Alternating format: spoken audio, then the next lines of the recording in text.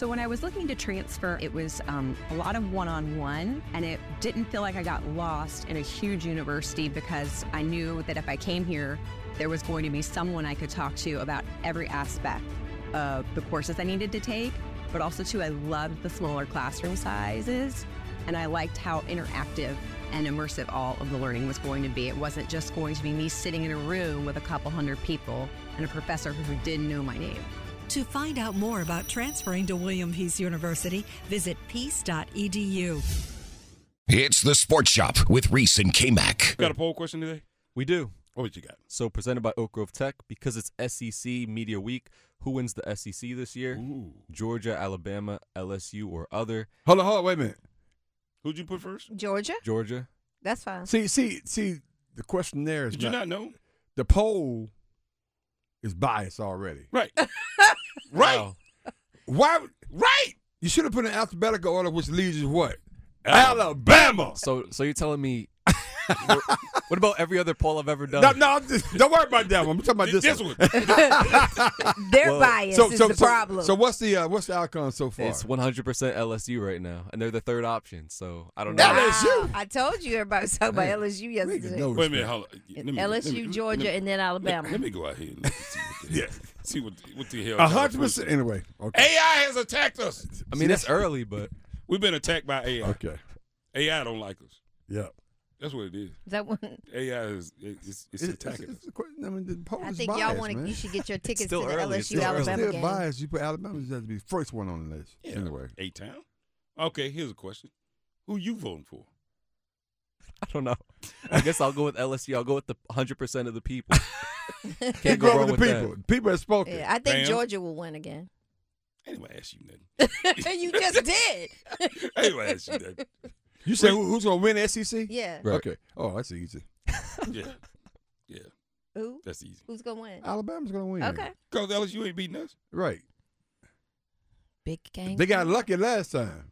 They played the last play of the game. Georgia got I was like, lucky. it probably pushed off LSU then. got lucky. Anyway. Tennessee, that was just a fluke. It really was. It really was. That never happens. Yeah. That's like Chapel Hill losing the doggone Clemson. Y'all will lose the Clemson. That's true. I mean, think about it. Take it at You're home. right. At home, yeah, you're right. Jazz almost lost last year. That's why he said. We haven't lost a lot of games last year. Hell, we lost a lot of games last year. So that's why some people, I'm sure, is on our timeline saying, well, that's why it's the first time for everything. Well, okay, whatever. That's all right. We don't want to talk about any of that stuff. But, man, we got a lot of stuff to talk about. But as we do each and every week, and this week is no different, we get a chance to get blessed with the presence of the one and only Dr. Deborah Stroman. Let's do it. From the basketball court at the University of Virginia to the classroom at UNC Chapel Hill, Dr. Deborah Stroman has it all covered. Now this professor and sports business entrepreneur is about to take you to school. It's time for Dishing It Up with Dr. Stroman and the Sports Shop on Buzz Sports Radio. Good morning. Good morning. How are we, good people? Doing We are great. good, How are Stroman. you? I'm very good. Thinking about all the wonderful things that sports does.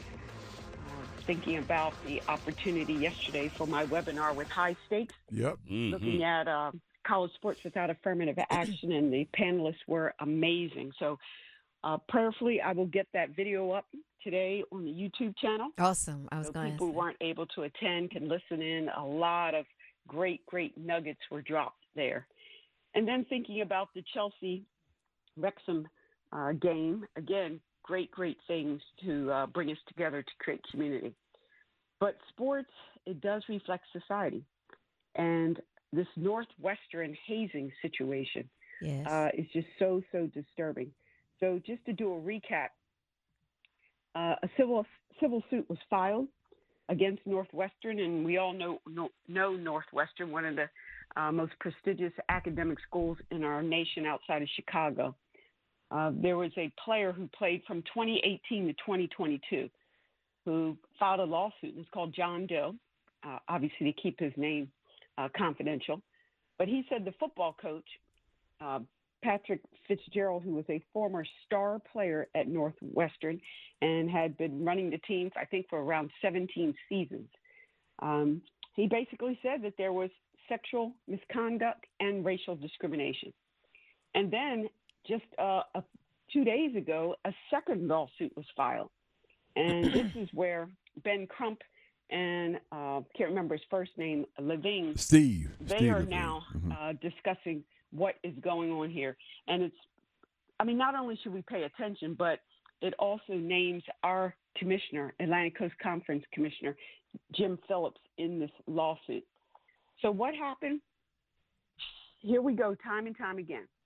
I don't know what is going on with the human mind, with the leadership at these schools, with the coaches, the oversight, but just taking advantage of young people. Mm-hmm. And in a place where you would think there's sports, but it is happening. And so Northwestern now joins their buddies in the Big Ten. Everyone from Michigan, Ohio State, Michigan State, Penn State, Minnesota, with a scandal tied to sexual abuse. So here's the trigger warning. If anyone feels uncomfortable talking about this or listening to it, among the institutional acts the lawsuit alleges that were happening in the football program. Number one, running, a punishment that consisted of 8 to 10 upperclassmen dressed in masks, holding down a player and dry humping the player in a dark locker room. Number two, Shrek claps, when upperclassmen on the team would run around a player who made a mistake in practice while clapping their hands above the head of the teammate.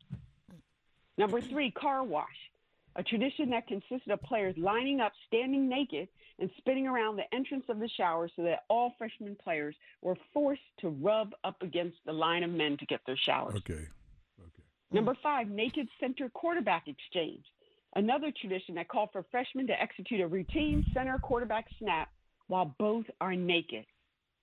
And then lastly, the Gatorade Shake Challenge, when freshmen were forced to drink as many Gatorade shakes as possible in 10 minutes. And if they refused, they would be subject to running.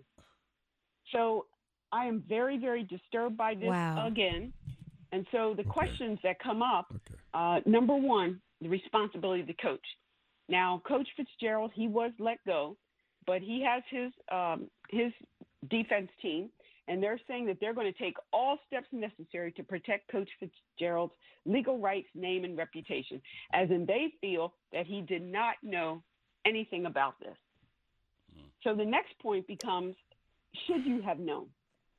Some players are saying the coaches absolutely knew what was going on.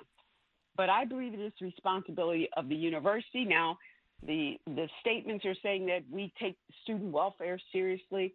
We've taken a number of actions to eliminate hazing from our football program. But since then, Ben Crump, who's done so much for civil rights in this country, he and Levine have spoken to more than 50 Northwestern athletes. And not only football, but what they're finding is softball and baseball as well. So this is a big, big blemish on this, similar to an Ivy League school. It is a private institution. But this is just so disturbing. So I'll pause there. Wow. It is very disturbing. Well, Dr. Stroman, we talked about it briefly in the last hour, and just essentially, at some point, something as simple as, all right, you drink many Gatorades as you can. How that morphs into, I don't know, let's just everybody walk around naked and rub it. I just don't, to me, I just don't understand how that gets incorporated into a tradition at a program, and no one says, hey, what are y'all doing? In the leadership capacity meeting, hey, what are y'all doing? What? No, cut all of that out. No, there's no place for that. I just don't get. I don't get why no one never ever says or steps up in a leadership capacity and say we need to be focusing on things to help us win. And I get some of the little shenanigans, but then when you morph into this, who comes up with that? Who thinks that that's funny? Right. And to go on for so many years. And, we know about hazing. It's about domination and control. So if you want to break in the freshmen, that's true. This is what you do. But clearly, when you're talking about trauma, this type of abuse, And then it says that the black football players faced an additional level of abuse. And so, yeah, I want to hear about that. well, Yeah. everything from forcing the players of color to cut their hair a certain way and behave differently to be more in line with the Wildcat way, basically asking them to assimilate even more so than what they have done to make it to that level. But there's no doubt at that age, 17 to 22 years old, you're still finding out who you are. Right. And young people express themselves in different ways. Now, when you're on a football team or any type of, organization that represents the university, there are certain standards that you have. But there's no doubt everything from the legislation that's been happening across the country in terms of how black people can wear their hair, whether or not braids and locks and all these different things, styles are suitable for white America. So to think that these young men, and again, there are many, many young black men on the team or alumni who feel that it was very, very harmful to them. Right. And this trauma is, they carry that throughout the rest of their life. Yeah. That's right. Uh-huh. Yeah, this is going to be really interesting. And some of those things you mentioned, I hadn't heard those. Mm-hmm. Right. That's the first time I hear those in the first time. But unfortunately for me, it doesn't shock me. But yeah, it doesn't shock me either. But man, just imagine. So, and this didn't just start yesterday. This started. This has been going on for a while, and to the extent that nobody's talked about it, because everybody wants to be accepted and respected by the other teammates. The now, code of silence. Code of silence. You got it. They didn't go and tell their mom, dad, nobody what was going on like that. I'm surprised it stayed around for, because it's been around for a while. Yeah. This is the sense of the psychology in this. It's just like the battered woman, right? Right. You're walking around with a black eye and bruises all over your body, and your friends are asking what's going on. You're like, oh, I fell. I took a bad fall. And again, you think about young people, the prefrontal cortex of the brain, which controls a lot of this executive thinking, making good decisions, that doesn't fully develop until age 26, 27 years old. And so they still even don't necessarily know how to even process this. Who do you trust? Who do you go to? And especially if it's the captain, right? The captains of the team, the seniors on the team. That's right. And you're trying to, find a spot on the team. You pretty much caught up then. You can't go nowhere. You just kind of caught up in the whole system when that happens. Yes. Wow. But I'm glad that this has been exposed. It's very, very unfortunate. I'm hopeful that it doesn't just end up being, the coaches. This has to go all the way through the department and possibly even the president of the university. I think this is one of the dangers of the commercialization and big-time football. Northwestern, again, an academic powerhouse, but trying to compete in the Big Ten. Many of these schools, they won't say it, but they know they have to do something different, right, to attract top athletes to compete against an Ohio State or Michigan. And these are where corners are cut. The coaches oftentimes make more money than anybody on the campus, and so you're basically turning over the keys to the Lamborghini and say, figure it out. And who's supervising them? This is the power dynamic here. But I can't imagine that this has been going on, and other sports now. And to think that no one had an idea, no one had an inkling. You all can, maybe Errol, you can help me out here, but I remember, playing basketball and going to the locker room. Sometimes assistant coaches would come through, but always managers would. Right. Managers always so going to be there. In football, do the assistant coaches hang out in the locker room and see what's going on, or? No, So the issue is really they normally don't hang out in the locker room, but they're around them more than anyone else, and also the captain. So they know, and a lot of them are former players. Well, not a lot, but enough former players that they already know what's going on in the locker room. Right, that makes sense. You know what I mean? So they already, and I think that's the most disappointing part, is that you have people that know what's going on, people that probably have seen some portions of it. Now someone has seen what it's morphed into, and as adults, grown 45-year-old men, collectively feeling like, well, it's okay. I think that's where it is for me.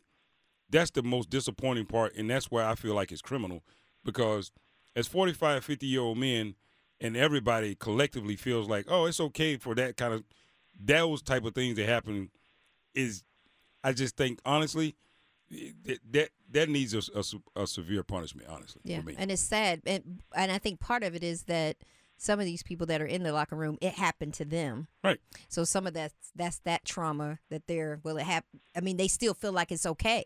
But now see, that's why I have such heartburn, because now you have ascended, right? Mm-hmm. And now you're hopefully your frontal lobe is developed more in your 40, and that most people can tell you at 40 years old, really morally or whatever, this is just not right. And now you're at a position where you don't have to worry about getting your scholarship.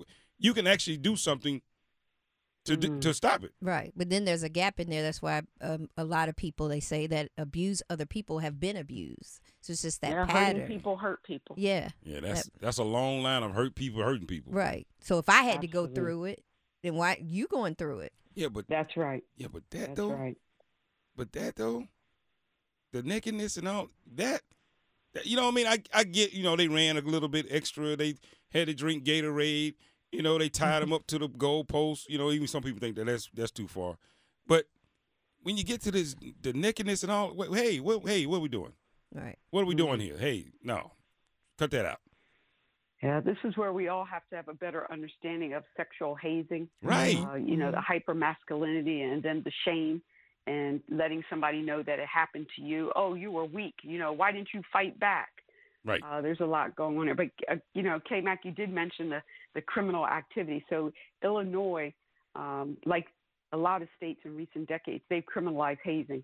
Yeah. So it's generally a Class A misdemeanor, which can carry up to 1 year in prison. And then for a school official, if they don't report it, that's also a crime. Good. And that can carry a maximum penalty of between 6 months and a year. So we'll continue to follow this story. It will stay in our attention again because ACC commissioner has been named, considering his former position at Northwestern. Right. Yeah. But I'm so hopeful that other athletic departments, the leadership, the dean, vice provost, vice chancellor of student affairs will pay more attention to what's going on with athletes at their universities, because this is just so harmful and it hurts all of society. It does. Absolutely. All right, Dr. Stroman, as always, it's a pleasure having you on. Thank you. Everybody have a great day. All right, you take too. care. Relive the best moments of the Sports Shop on the Best of Sports Shop podcast on WRLSportsFan.com or wherever you get your podcasts. Jake, I'm getting worried. My house hunt's taking longer than expected. We've made so many offers and keep losing out. You could really use the JAG advantage. Well, what's the JAG advantage? The Jim Allen Group, #1 real estate team in the state since 1996, with the largest inventory of home sites in the Triangle, 11,000, and they rep more than 65 communities. The Jim Allen Group? Oh, I get it. The JAG advantage. Learn how you can score with the Jim Allen Group at thejagadvantage.com. Equal housing opportunity.